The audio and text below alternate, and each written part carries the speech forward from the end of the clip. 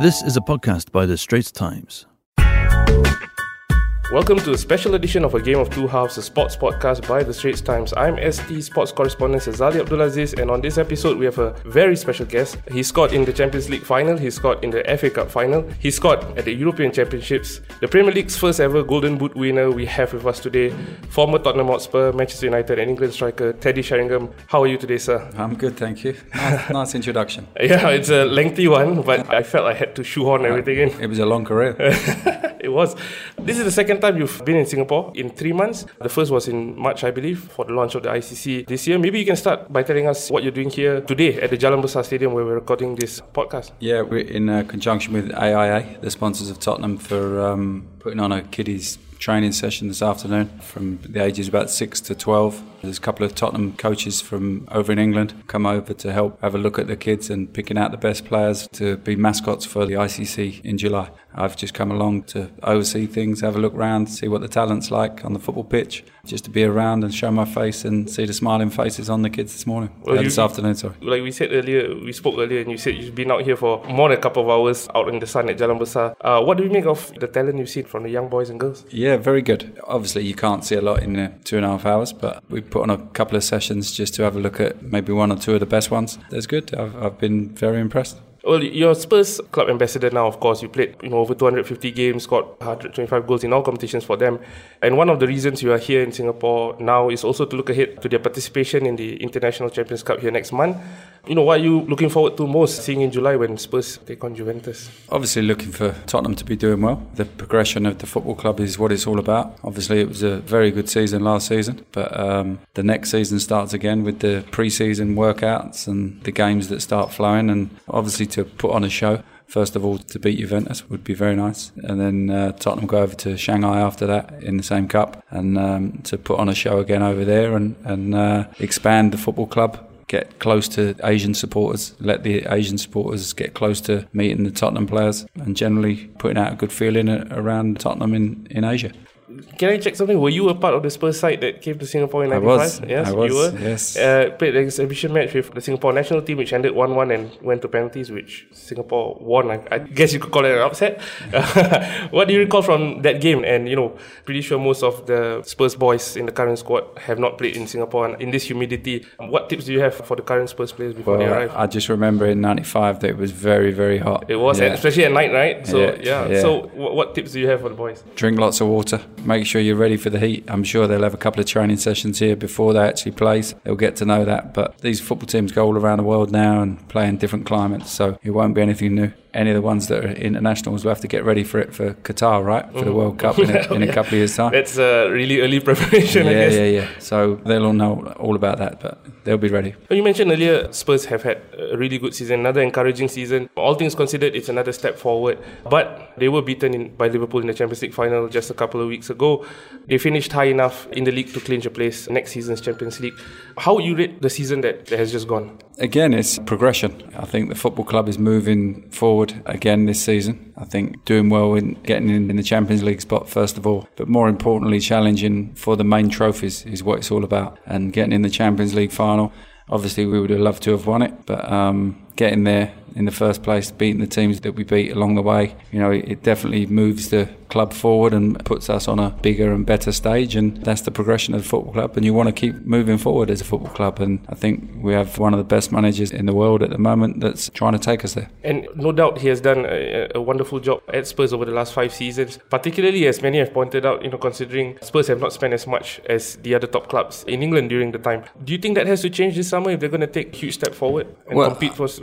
I think it will do, yeah. I think Tottenham definitely need 1 or 2 players just to freshen things up, to give you that extra spark. I think when you have gone so long without buying any players, I think it does become a little bit, not bland, I mean, you wouldn't say that, because the club did very well again to get to the Champions League final. That just shows you that Pochettino is very, very happy with all the players that he's got at the club. But to go one step further and to progress in the Premier League as well, to become better in that and get closer to Manchester City and Liverpool is the aim. So what areas do you think they need to strengthen? Maybe a deputy to Kane or centre midfielder? Or what areas and what types of players do you think they should bring in? Yeah, it's a bit harsh for me to say about particular players, but I think it's common knowledge that Llorente is going. So to get another striker that could come in place of Kane certain times throughout the season.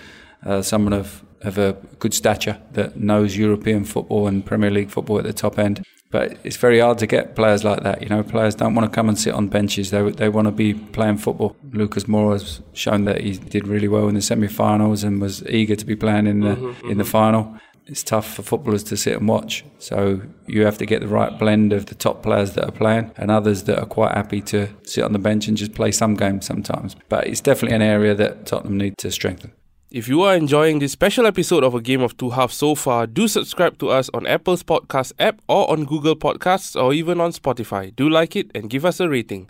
Now back to our show, we move on to the second half of our chat with former Tottenham Hotspur, Manchester United and England striker Teddy Sheringham. Yeah, and you talk about progression and taking the next step. For all the remarkable work he has done, Pochettino is yet to win a title. We were chatting earlier and I said we went to London in January and managed to ask the manager this, and he said, he's not bothered at all. The fact that a title has eluded him. But what do you think? How important is that first piece of silverware to the long-term success of Spurs? I think he might have been misinterpreted when he said he doesn't want to win things. No, he said he's not bothered about the hoodoo, the spectre of not winning yet. Yeah. Listen, he's a competitive footballer. He's a manager.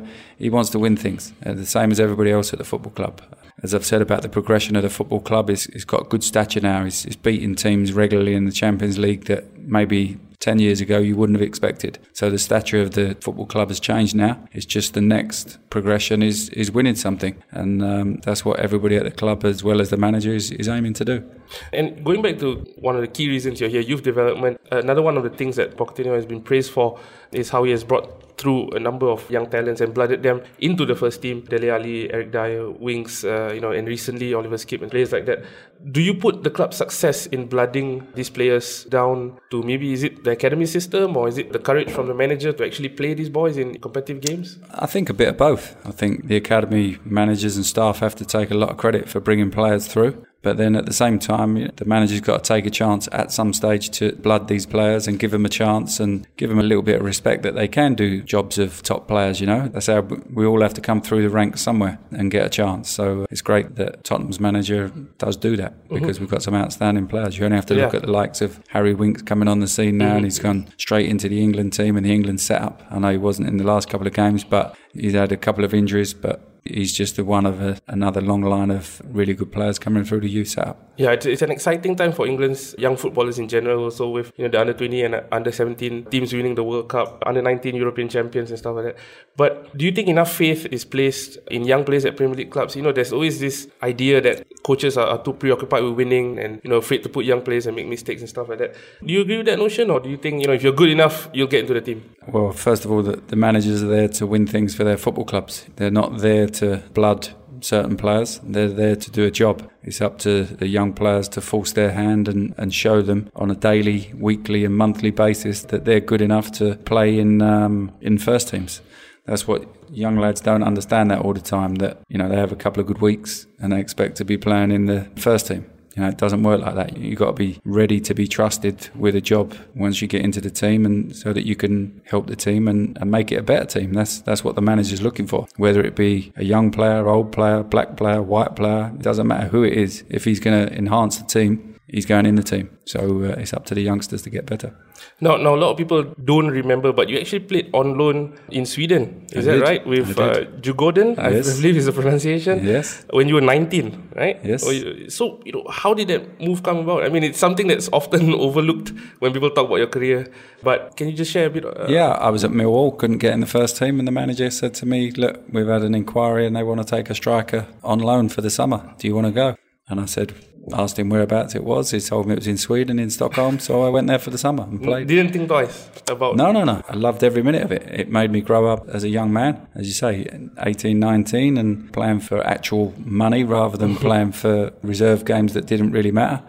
I was playing alongside grown men that needed to win that bonus at the end of the week, so it made me grow up. It made me understand what football's all about, and I had a great time in Sweden as well. I got a lot of debt for the team for taking me on. We have our own Singaporean striker who's 20. You probably might meet him soon. Iksan, who is actually playing in the Norwegian second division. All right. I guess you already shared a bit about how going abroad at a young age helps, but particularly for a player like from Singapore in this climate and this culture to go all the way to Norway. how do you think that's going to impact his career? Yeah, just living away from home is brilliant for him, first of all. It will make him grow up. He's got to cook for himself, clean for himself, and just generally not be around his family, and it makes you grow up. 19, 20 is a great age to move home. I'm sure he'll get looked after by his Norwegian club, and I wish him well. It's a great move for him. It gives him a different culture to be involved with. European football is obviously very, very competitive, and it'll be no different in the Norwegian second division as well. So I wish him luck. That'll be a lot of fun.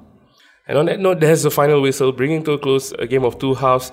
Thank you so much, Teddy, for taking time out to do this with us. Thank you very much. Cheers. Good to be here. If you enjoyed this episode, do subscribe to A Game of Two Halves on Apple's podcast app or on Google Podcasts or even on Spotify. Do like it or give us a rating. That was an SPH podcast. Find us on iTunes, Google Podcasts and streaming on Google Home. Do send your feedback to podcast@sph.com.sg. You can also check out more podcasts on various topics at straitstimes.com and bt.sg.